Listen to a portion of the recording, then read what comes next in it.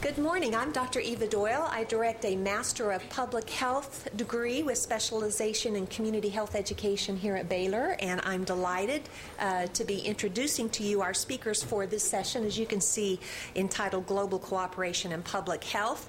And we've decided to reverse the order this morning from what you're seeing, but we're going to begin with Dr. Homedes and then move from there to Dr. Warner. So I would just like to introduce to you Dr. Nuria Homedes. She is an associate professor of Management and Policy and Community Health Sciences at the El Paso campus of the University of Texas Health Science, speaking to us this morning about globalization and public health. So we'll see if we can get very quickly to that.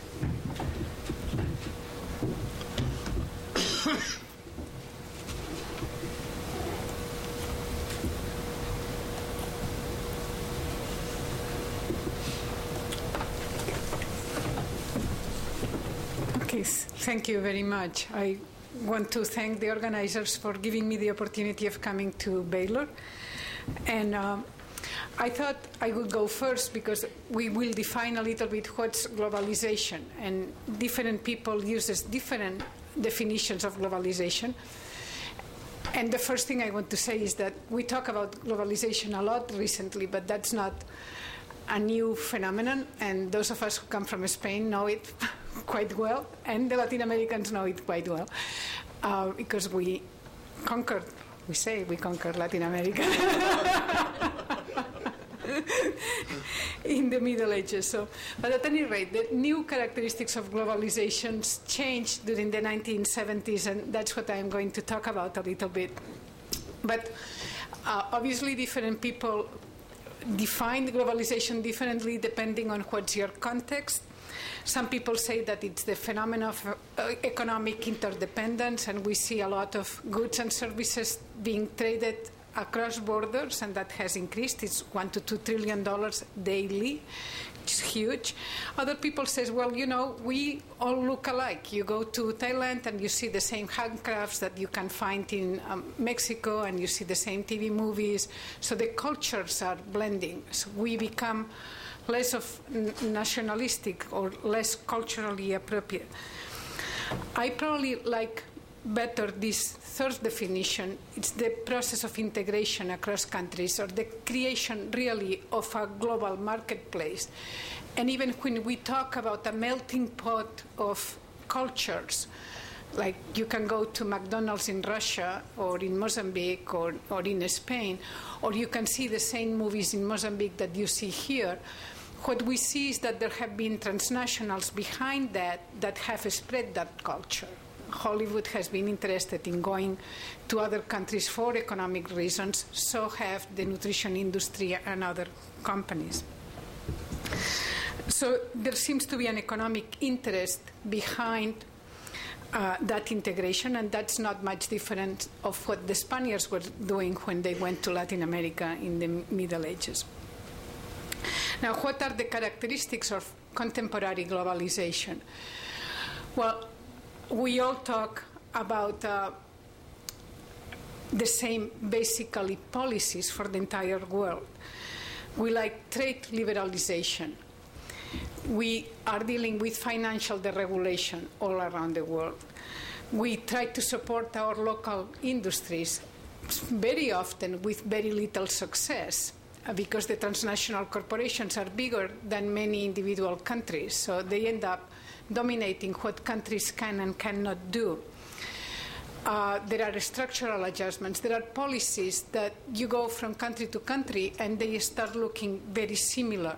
And that's why we now talk more about globalization. Behind this creation of a global marketplace, and that's what I want to stress today, that's not something that has happened naturally. We have created a structure that allows it. And so the power of a given government has been limited by these superpower structures. And they participate in those superpower structures, but they have a different level of decision making. And what are those institutions? Well, we have the Bretton Woods institutions that were created just after the Second World War, and here we have the World Bank, that in healthcare didn't play a big role until the end of the 1970s. And at the end of the 1970s, we started with nutrition policies and some family planning policies, and then we ventured into the healthcare systems. But even during that period, most of the loans that the World Bank gave were loans for infrastructure. The idea was to help countries develop economically, but it was very hard, even during the 90s. I worked there between 1992 and 1997 to get the World Bank board to lend money for operational expenditures, including pharmaceuticals. We did it, but it took a little bit more effort. It was mainly infrastructure. And then during the Bretton Woods also includes the IMF and the GATS that was later turned into WTO, the World Trade Organization, in 1995. The World Bank during the 90s to replace a little bit the WHO, the World Health Organization. I think that now WTO plays even a much more important role than the World Bank did during the 90s. Then we have the United Nations system, and those institutions have been weakened because most of the budget goes to pay for salaries, and they don't have that much budget for special programs anymore. But they play an important role. The United Nations Conference for Trade and Development, the United Nations Development Program, all those deal mainly with economy and trade. And then in health, you have WHO, the World Health Organization, UNAIDS, UNITAID, especially for AIDS programs, and UNICEF. And then you have this other phenomenon that in global health is very important, is the public-private partnerships. Bill Gates today has more to say about what happens in global health than WHO does, because his budget is double than what the budget of WHO for programs. And there are other public-private partnerships around, but that's probably the most important one. How do they influence what happens in countries? The Bretton Woods institutions is through loans and structural adjustments. Those have a great impact in the economy. And the WTO does it through trade agreements. And we'll talk a little bit more. There is someone who is going to talk about trade agreements and pharmaceuticals, so I'm not going to dwell on that, but I'll focus a little bit on what are the trade agreements and that have an impact in public health. And they enforce those programs through disciplinary actions. And sometimes it's just trade sanctions. In the area of TRIPS, if there is a country that really doesn't respect the intellectual property rights agreement, the U.S. Trade Representatives put this country in a list, the list of the special list 301. That means people listed there because they dare to issue a compulsory license, like Thailand has done or Brazil have done. Those countries that are listed there are considered not friendly for private investment. And so that has a lot of repercussions in the economic development of a country.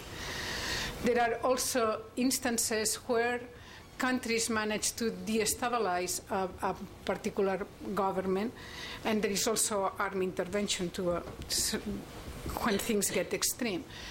There is another element that we used to control what other countries done, and that's foreign aid. And we have some multinational institutions, regional banks, international banks, but we also have bilateral agencies. Most countries have bilateral agencies.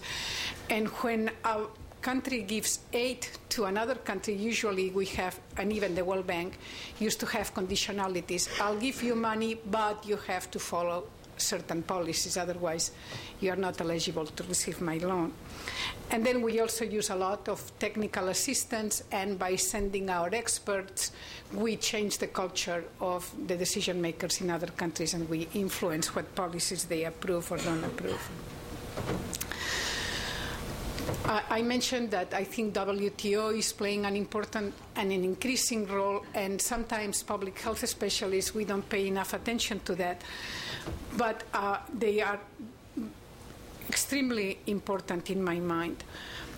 One of the agreements that are more important for public health are those that I have listed there.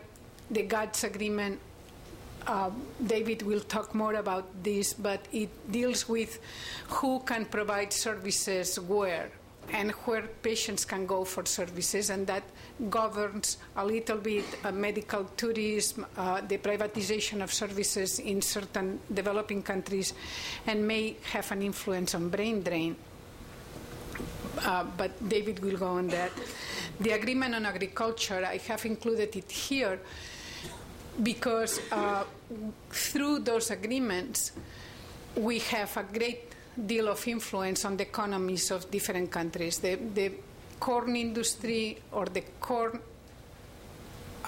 peasants in Mexico have been badly damaged by our policy of subsidizing corn production in the U.S. But the same thing happens in Europe. Europe subsidizes agricultural workers, and the Africans are saying, if you just stop subsidizing your agricultural workers, our GDP would go up and we wouldn't need any of your foreign assistance. But we refuse to change that rule.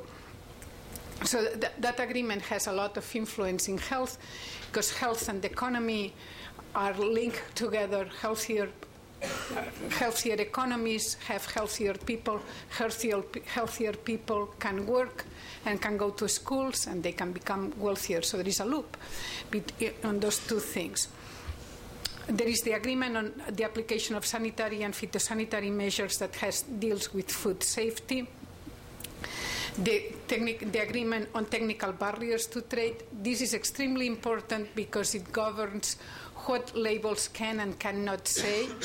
And that has to do with the labels even in wine bottles or in cigarette packages and things like that. So even if you are very interested in limiting smoking, you may not be able to say certain things in the packets of cigarettes because that might limit trade. That's why they are called trade agreements. They are written by the ministers of trade from the different countries. And sometimes trade is more important than health. So the health people have been latecomers and to all those issues. Then the agreement on trade-related investment measurements, those have opened doors to private investment in different countries. Like before NAFTA, an insurance company that wanted to set roots in Mexico had to have more than 50% of the capital had to be Mexican capital. After NAFTA, that's no longer true. You can have practically foreign-owned companies setting place in Mexico, and the same happens in other countries. The agreement on subsidies, that's something that has also limited what countries can subsidize and not subsidize, and has an impact in the economy. And then the trade-related intellectual property rights agreement, which I think is crucial for pharmaceuticals, not only for developing countries, but also for countries here, because it has extended the patent period for a lot of medicines and has increased the price that we are paying for medicines all over the world for a longer period of time. One thing to take into account is that, as I said, trade agreements are set for trade, and healthcare is second. So when the WTO has to settle a dispute, usually trade is more important than health. And that has meant that out of 500 health disputes that had an impact on health, WTO always ruled in favor of trade and against health, except in one case, in France, where France wanted to ban the importation of asbestos from Canada. And in this case, because there is a lot of knowledge about asbestos and mesotheliomas, which is a cancer of the lung, WTO ruled in favor of France. But for in all other cases, it has ruled against countries trying to change policies that would have an impact on health. Like in the case of Thailand, Thailand wanted to ban the importation of tobacco, but because they are tobacco producers, they could not ban the importation of tobacco. in Europe, they didn't want to import cattle from the US because we treat them with hormones. Well, WTO ruled against that. The US wanted tougher sanctions, tougher standards on gasoline. They couldn't do it because that would have damaged Venezuela and Brazil. And the list goes on. We are allowing more pesticides residues in food because otherwise we would be damaging other nations. And also, it used to be that we could not have unpasteurized milk products in our shelves in the supermarkets. Now it's marked, but we do have them. So the rest of my presentation is going to go around how globalization is impacting health, and I think I'm going to make an argument for how globalization has led to a further stratification of income classes around the world, which means that there is poor people that are more vulnerable to disease, and there is also differential exposure to disease, and I think that poor people are being more exposed to certain chemicals, and that has an impact on how we live. And then also through loans, the World Bank has managed to change or influence policy in developing countries and change the characteristics of the healthcare system. The health system usually eats around 90% of the resources that we have for health, but the impact on health is very limited. Only around 10% of our health status relates to the performance of the healthcare system. The rest of our health status depends on our environment and our lifestyle. And I would argue that our lifestyles is heavily influenced on the environment. And then genetics. Genetics contribute around 20%. 10% is the medical care system in the U.S. Those are things that were studied in the U.S. And then the rest is the environment and behavior. This is a statistic from the World Bank, a table from the World Bank. And as you can see, the economy has been growing. But if you look at who has benefited from that growth, the gray line is the lighter line is the higher income countries. So you can see that those who have benefited from globalization are the high income countries, more than the low income countries. So among countries there has been a stratification. Poorer countries are poorer, have become poorer, and richer countries have become richer. And within countries we could probably make the same parallel if we look at them, with a few exceptions, but in the majority of cases that has been the case. I have not studied this directly, but the impact of trade in the environment are responsible for a lot of diseases that we have here. And WHO estimated that almost 25% of the disease and injury is determined by the degradation of the environment. And we have seen an upsurge of malaria and vector control diseases in many developing countries that are also a consequence of environmental degradation. Okay. The other thing that I think is extremely important is that because of trade agreements, we have a lot of maquila industries and a lot of transnationals that are setting their industries in countries where they have less environmental controls and less salaries. So WTO agreements does not say anything about the protections and the environmental controls that those industries should have and the protections that they should give to the workers. So they move from Mexico to Nicaragua from China, wherever there is less protection and cheaper labor. And I am not going to go into that, but we don't pay enough attention to occupational health and occupational injuries. It's a huge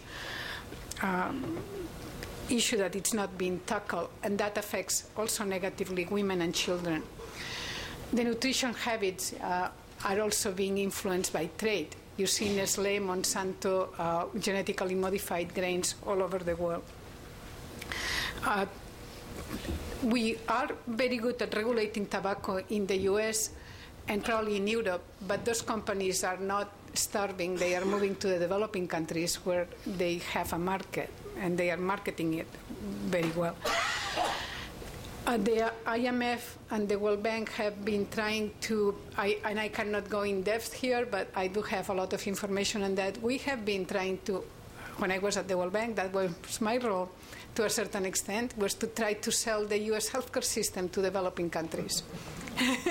They had national health systems, but governments in their mind are corrupt when they work for the government, or people are corrupt when they work for the government. They are not corrupt when they work for the private sector.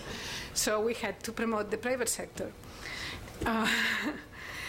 And we also promoted cuts in social programs that led to a lot of people falling in deep poverty.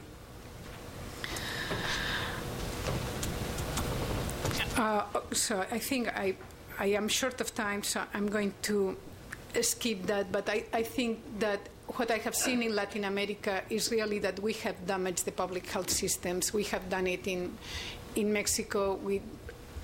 I would say the health expenditure has increased a lot, and I don't see the benefits of that huge cost increases. The same goes for Colombia or would go for Chile. Thanks to that. So I hope that by now I have convinced you a little bit more that probably the trade agreements have had an influence on the economy, and they have affected the household income.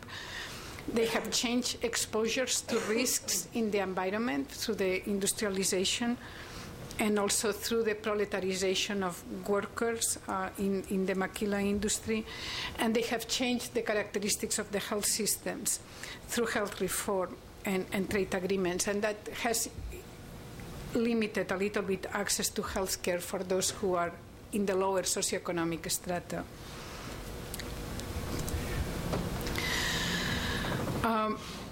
So the other point that I wanted to make is that although we tend to blame governments for what they do in healthcare, actually their hands are a little tied by what these international agreements do. So the solutions to the health problems are no longer a national issue. They are more of an international issue, and it requires working through those international groups.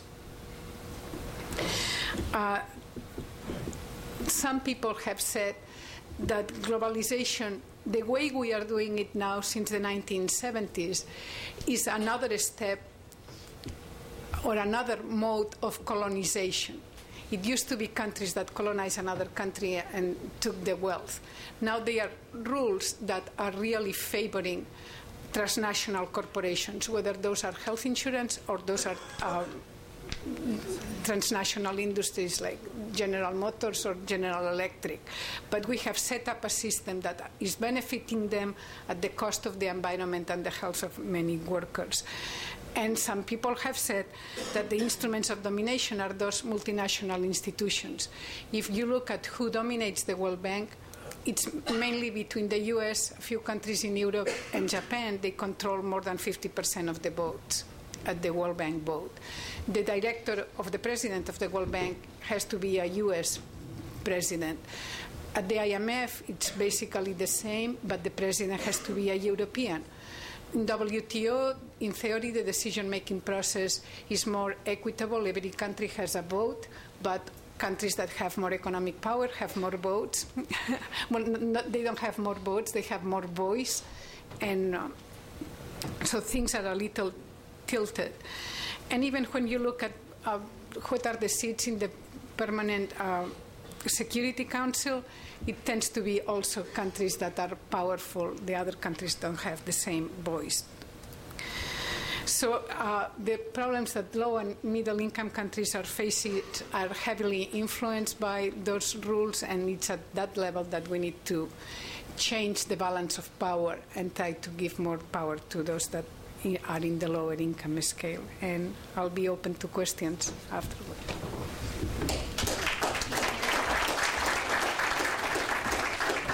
Thank you, Dr. Homedes. We appreciate that very much. I'm going to just try to quickly get this over to Dr. Warner's slide so we can give you as much time as possible to do that. Okay, and let me quickly introduce to you our second speaker.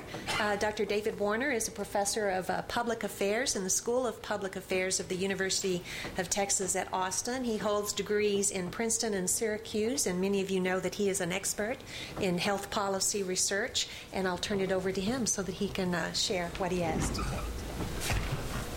say. Thank you very much. I'm going to take a more specific look at trade and services. And one thing in terms of economic impact on developing countries, I think Nuria is right in many cases. The exceptions, although they're not exceptions in terms necessarily of environmental degradation, are, of course, China and maybe to a lesser extent India, although I'm not quite sure where they are. I mean, there's no question that China's GDP, at least, has quadrupled over the last. Right, but of course, they're also 33% of the population of the world. It's not, and Brazil maybe too, but I'm not sure. But okay, let me just before I get into mode 2. The General Agreement on Trade and Services was an addition to the General Agreement on Tariffs and Trade, GATT, and what it did was essentially call for the liberalization, and by liberalization I mean encourage competition and make it possible to enter other countries. And there was an associated thing called TRIPS, which will be talked about later with regard to pharmaceuticals. And essentially, what it says, there's 4 modes of trade and services. Mode 1, and this applies to healthcare too. Mode 1 is when the provider of the service is in one country and the consumer of the service is in another country. A good example would be telemedicine, where the doctor is at Baylor Hospital and the patient is in Cuernavaca. Or a case where maybe Hillcrest contracts with Indian radiologists at night, and or could be contracting to send all of their dictation to Ghana and get it back transcribed the next day.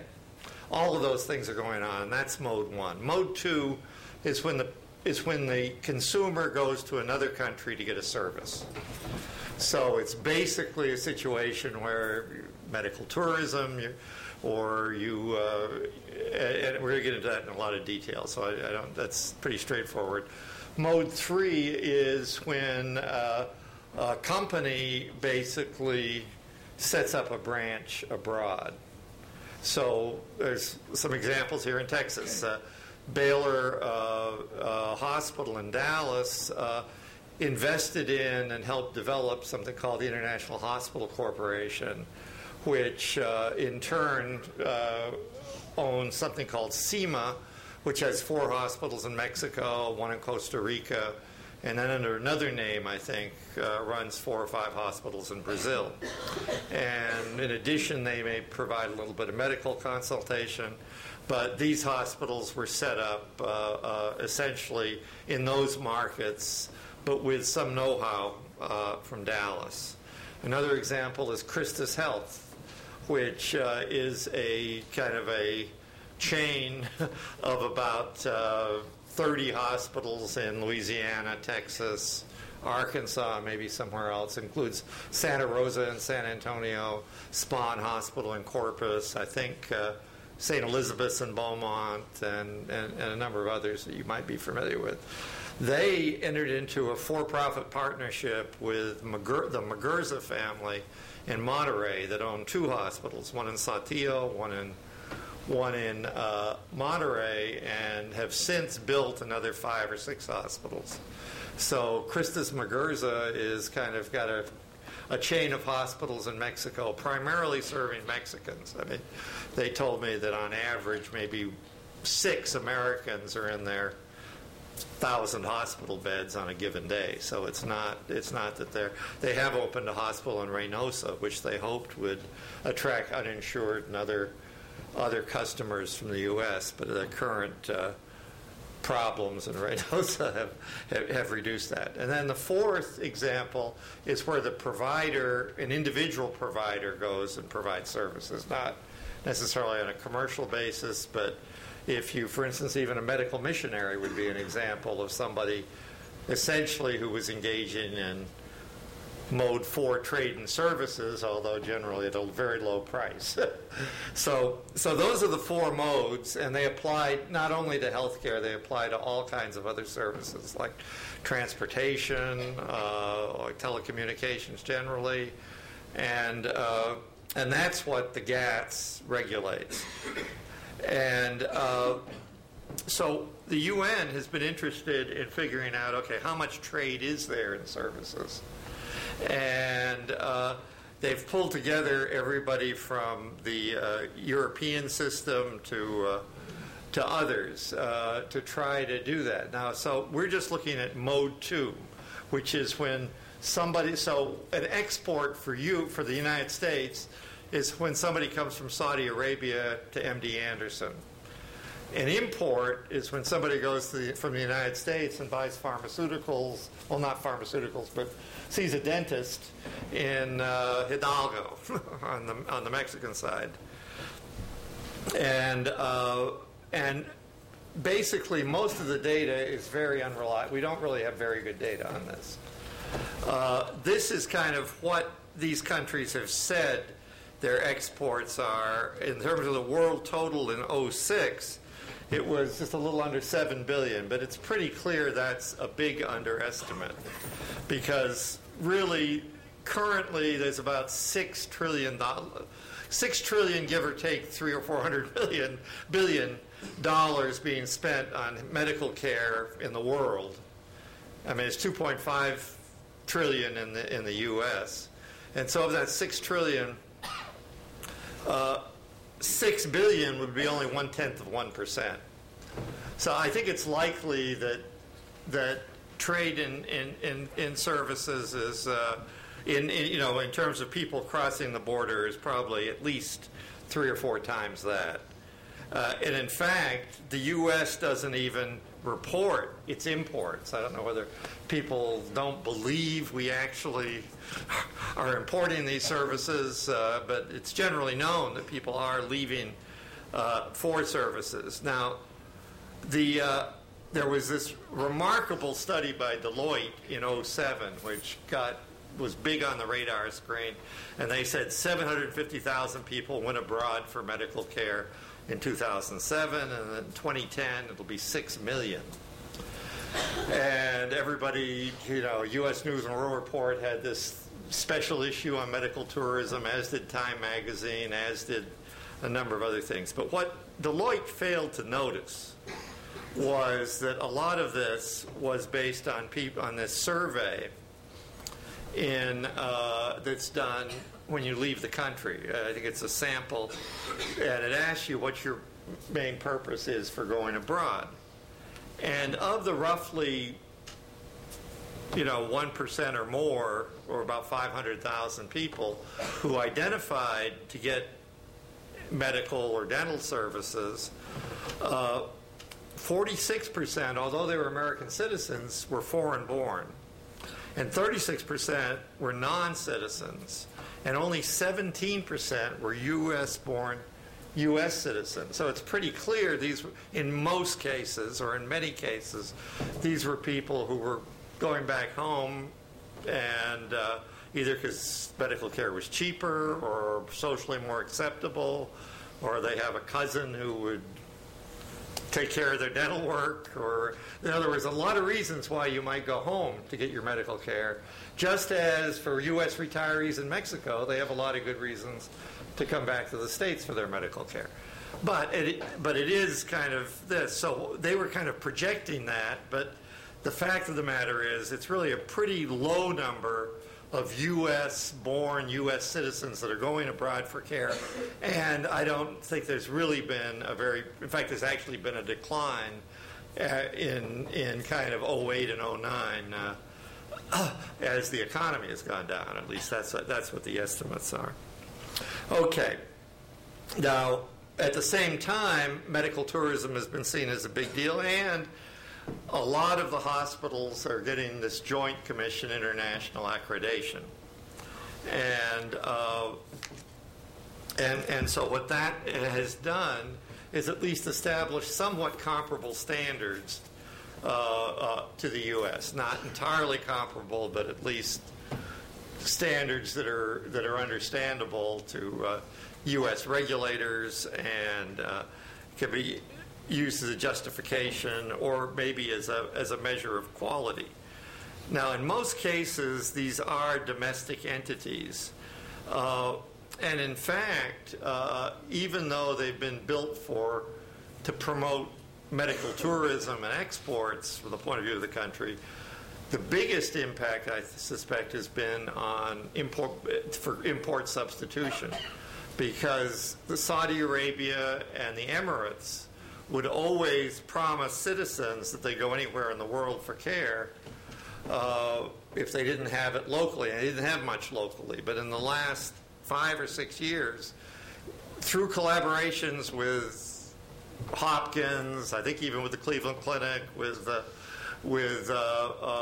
number of other U.S. entities who were basically getting paid to help develop this, you've developed a substantial capacity, and I think probably there'll be a lot fewer people coming from the Emirates and from Saudi Arabia to Houston, to Cleveland, to Boston. A lot of people, and the one place where medical tourism has boomed has been in Asia, and in Asia in particular, it's boomed in Thailand, in Malaysia, and in Singapore.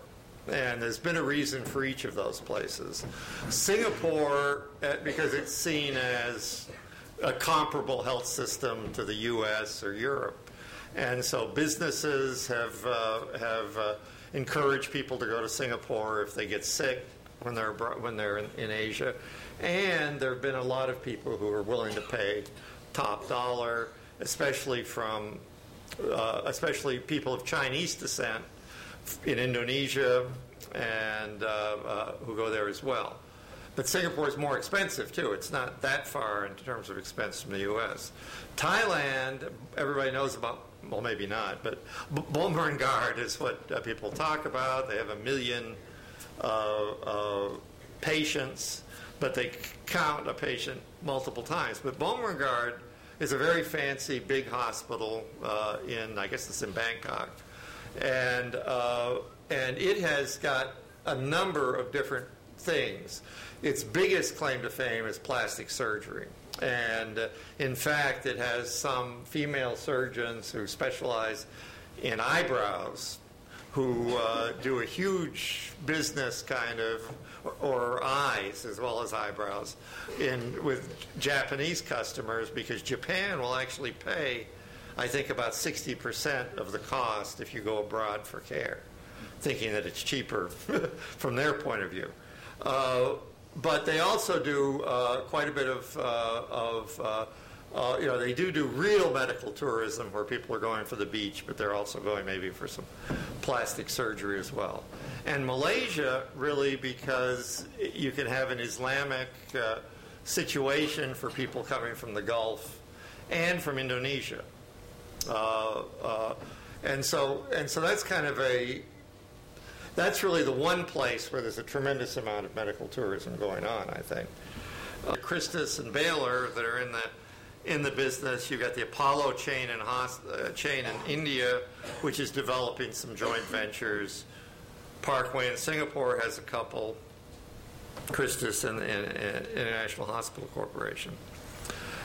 Now, there's also some export of other therapies, like traditional Chinese medicine and Ayurvedic medicine, where people go there to get trained and then come here and set up business, or vice versa. Well, not vice versa, but I mean, some people come from there to deliver services too. And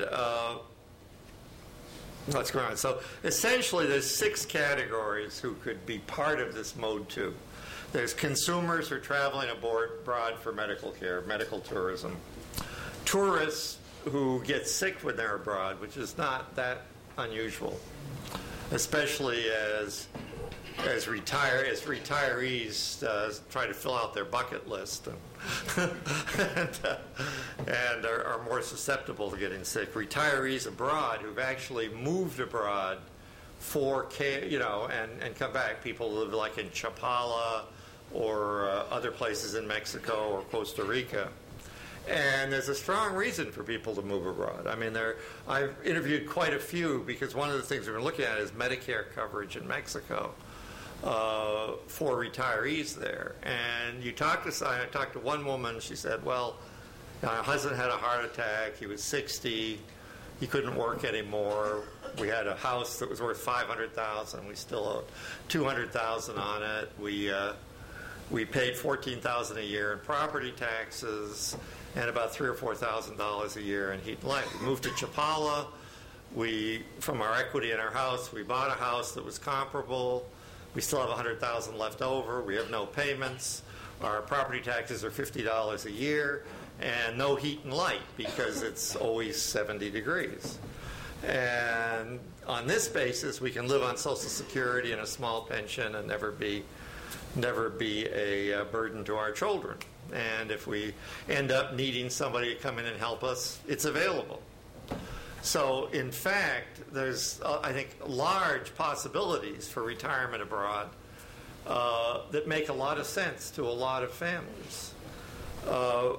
Then you've got temporary and migrant workers, which is also a big issue. And right now we've got over 200 million people living in a country other than the one they were born in. So we have huge numbers of people who are kind of no longer in their home social security system or health system. And maybe some of them are like the people we looked at on the airplanes. But the whole problem of putting together some kind of integrated social security system, some kind of health benefits for their dependents back in the country they came from, and some ability for them to take their health benefits with them when they retire after spending 30 or 40 years in the country they're currently living in, are all challenges, and none of which are fully done. Within Europe, it's being done pretty much, but between Europe and elsewhere, it's not, and certainly between the U.S. and Mexico, it's not. In fact, we don't even totalize Social Security, and in fact, we know that there's 10 or 12 people, well, at least 8 or 9 million people working with bogus Social Security numbers, and all that money is building up and will save the Social Security system, but it won't do much for the workers. But you also have cross-border commuters, with some of whom have multinational coverage. There have been some health plans in California developed that if you lock into Mexico, you only get your services in Mexico. It's a dual choice, but you have a $5,000 deductible in the U.S., no deductible in Mexico, or the premium substantially less. In Texas, we've tried to get that through, but it keeps getting beaten back. I mean, legislators and Governor Perry, in fact, was all for it last time, but I would say the THA and the TMA more or less felt that that shouldn't happen. And then you've got, and so that would be more like an integrated health system. Okay. Why do people travel abroad? They travel abroad because either they want to get higher quality than they get at home, or they want lower cost, or they want to get something that's unavailable on a timely basis at home, either because they have waiting lists, because it's illegal, maybe abortion in Ireland. It's something they're on a long waiting list for. They're on a long waiting list for.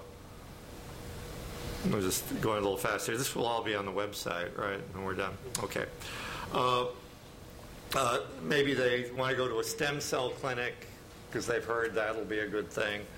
They want a liver or kidney transplant. They're on a long waiting list in the U.S.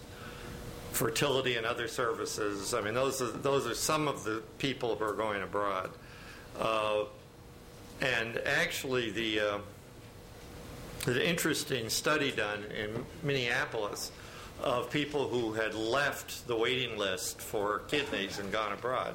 11 people had done it, and or 12 people had done it. Everybody thinks, well, these are rich Americans going abroad to buy kidneys. But it turned out that 10 of them were Somalis who went to Pakistan. One was an Iranian who went back to Iran, where it's actually legal to buy kidneys. I mean, it's the only place in the world that there's a fully free market. And one had gone to China.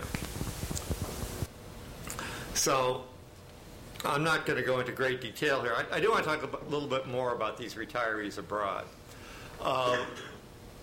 As a website, I've done a number of projects on people with Medicare in Mexico, and they've been agitating Congress to try to get this kind of coverage, and the congressmen say, well, how many of you are from my district? And you can see kind of these earlier studies we've done, and the current study we're doing is I thought about it and said, well, there's probably about 8 congressmen who have a lot of people from their district who would like to have Medicare cover them when they're traveling or when they are retired. And those were basically Congress people who have a lot of constituents who were born in Mexico. And so there's 3 in the Dallas area, and there's about 7 in the LA area. And so we've been kind of working within those districts to see it. Now, if you go to www.medicareinmexico.us, you will see both and if any of you know somebody who was born in Mexico that has Social Security, you can ask them to take our survey. The more people we can have take it, the better. But it's in both English and Spanish. But if you scroll down, you'll also see links to the other studies we've done. So I'll cut it off at this point. Thank you.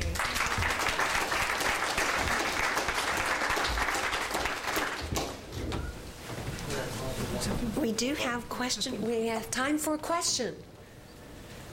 There's one right there in the back. Oh, excuse me. Perhaps we'll have 2. We'll see. Okay, go ahead. Yes. My question is for Dr. Homedes.